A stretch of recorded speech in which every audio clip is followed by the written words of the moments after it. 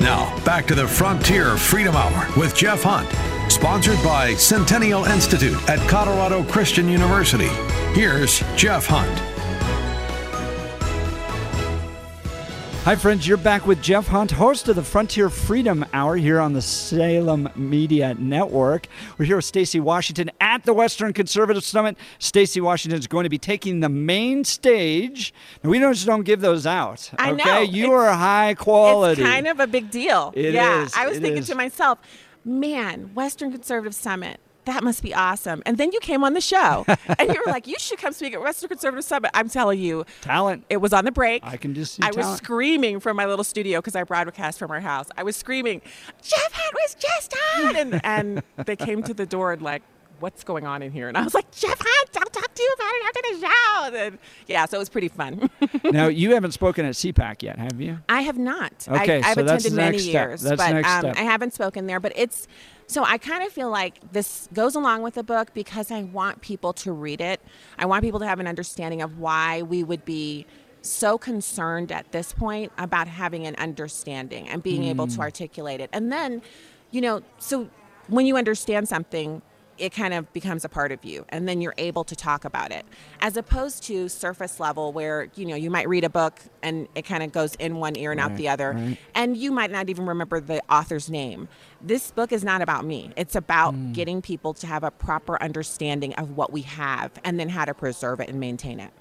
And that book is going to be for sale here, right? Yes. I think so people can purchase it. Absolutely. And get a chance to meet you. That's another thing we love about the summit. But, we love CPAC. We're a little different than CPAC, but we always look at CPAC. It's kind of the big leagues, and I think Stacy Washington's now playing AAA ball.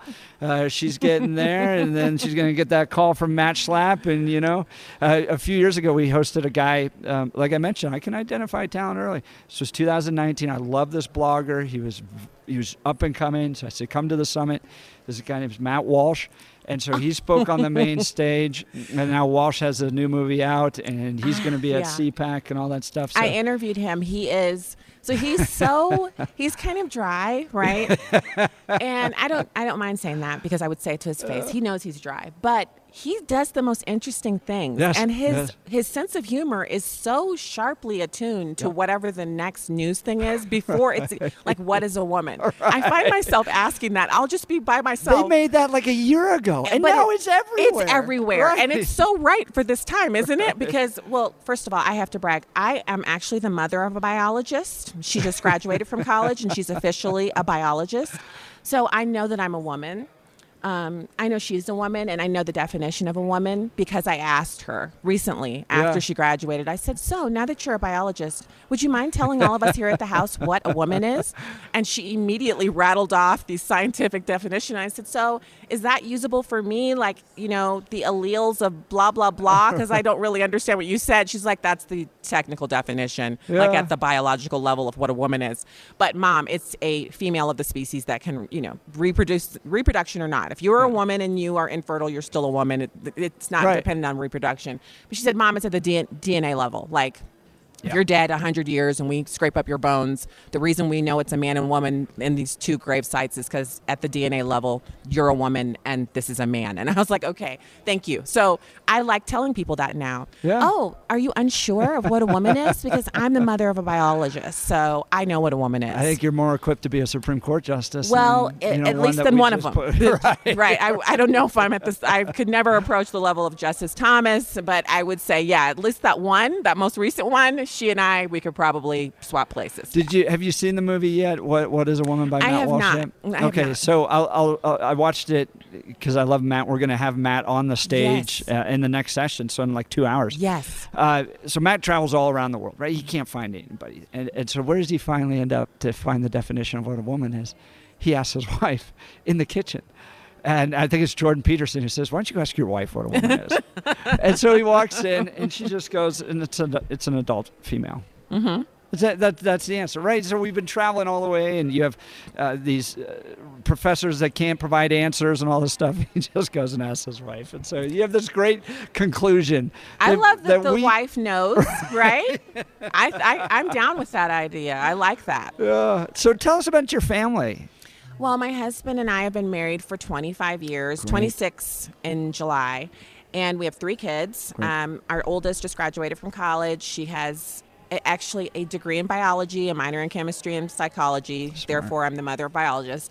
Our second child is a boy, and he is 21, and he is in college. He's a junior. Well, actually, he's a rising senior. I keep talking we're about done. last year. Done with this last year. And then our youngest daughter is a freshman, or she's a sophomore now. She's a sophomore in college, and she is studying aerospace engineering. And so, they're great. I think they're my best thing, the thing that I kind of put everything aside for. My husband and I decided early on in our marriage that he would be the breadwinner and I would be the homemaker to support his efforts at work, and also to have someone who is devoted solely to the rearing and upkeep of our children.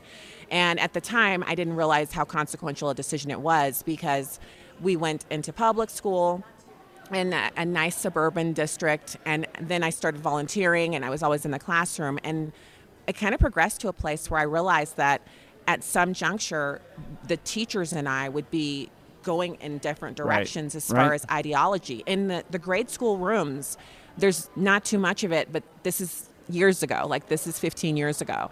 Now, I'm so glad that we made that choice, because we were able to put them in a small liberal arts classical education Christian school. And then after 5 years there, our oldest daughter came in and announced, well, I'm getting homeschooled. And I was like, not by me. I wasn't called to homeschool. And she said, no, I'm going to go to the homeschool co-op one day a week, and I'm going to go to college the other days. And so don't worry about me, Mom. And I just went downstairs to my husband and said, Maya says she's homeschooling herself.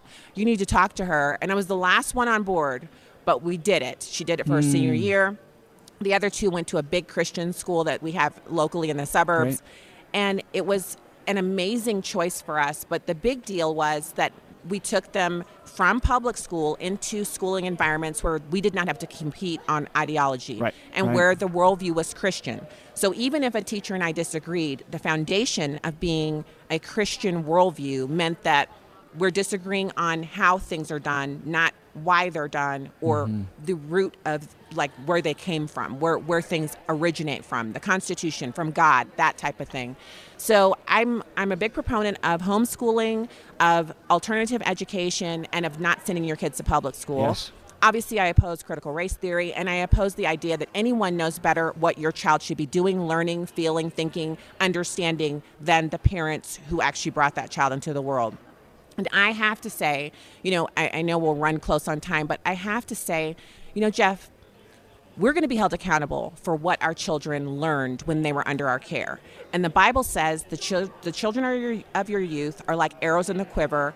Blessed is the man whose quiver is full. So we're supposed to actually have a ton of kids. And then second of all, we're supposed to loose them like an arrow. Drawing an arrow back is actually really hard work, because it takes a lot of upper body strength. And the further back you pull the arrow, the more taut the bow, which means it's harder to control. So it takes a lot of control to pull the bow all the way back. And when you get it all the way back in proper form and it's taut, then you have to aim it, which requires even more control. And then you loose the arrow. And if you loose it correctly and the arrow is true, it hits the mark and it demolishes it. Each of your children is an arrow like that. God actually ordains their purpose before they're even in your womb. And when you let them go and they hit the mark, that is God's purpose being fulfilled. So think about the seriousness of what I have just described to you. You raising a person that is going to go out and fulfill a purpose that God has ordained for them. Then think about you being at the end of your life where you will meet Jesus and he will burn away all the works that you've done. And the only thing that will be left is gold. The works that were gold, the works that were for eternity, the works that go forward to accomplish a purpose that God has ordained. Those things will remain, and there will be your crown, and you'll get to go on in. Now, for some people, they just want to make it in. So they don't care if there's any works left. They just please let me squeeze through. Yeah. Great. Hope you're not parenting, though, because if you're parenting, you need to have a sea of crowns down there, because each of your children is going to be represented there. So we have to take this seriously, and we have to be as rabid about it as they are about teaching our kids about sex and critical race theory and Marxism and communism and progressivism and every other name they can think of. We have to be more rabid about it, because we'll be held accountable. And I don't want God saying to me, oh, you spend too much time on your hair and nails or hanging out with your girlfriends or shopping for cowgirl boots. I don't want him saying that to me. I want him saying, you killed it. You did the best you could under, obviously I'm a human being. I'm flawed. I make mistakes. I want him to really be happy with what I did with our kids and what I did with the rest of my life as, kind of a carefree mom, empty nester, whenever that happens. So we have to take that seriously, and we have to let every part of what we're doing as parents be with that in mind. Wow. It's like eating a steak dinner, isn't it? You're just kind of like, there's so much here. How do people follow you? How do they get this book, Stacy? Get the book on Amazon. It's also available wherever books are sold. It's actually, like, I went to check all the big retailers. I went on their websites and typed in my name. And I'm like, oh my gosh, the book is for sale. So it's available everywhere. Title of the book? Eternally Cancel Proof, a guide for courageous Christians navigating the political battlefield. Right. And you can also find it at stacyontheright.com. If you order it there, I sign it and mail it to you. It takes like 3 weeks, but it's worth it if you want me to sign it. Yeah, if you want it signed. And if I can identify talent, that signature is going to be worth something someday. So we'll see. Stacy, thanks so much for joining us. We're looking forward to your speech on the main stage of the Western Conservative Summit. If you're interested, you can watch online at westernconservativesummit.com. And even on our YouTube channel, we put all these speeches up there. I think Larry Elder's around 800,000 views of his speech previously. He's so amazing. Yeah, Larry Elder. Phil Robertson for years was the most popular one, and all he did was preach the gospel. So from Duck Dynasty. So focus in on the gospel, and you end up doing well. Our culture is hungry for that. So, friends, thanks so much for tuning in. This is the Frontier Freedom Hour on the Salem Media Network. God bless you all.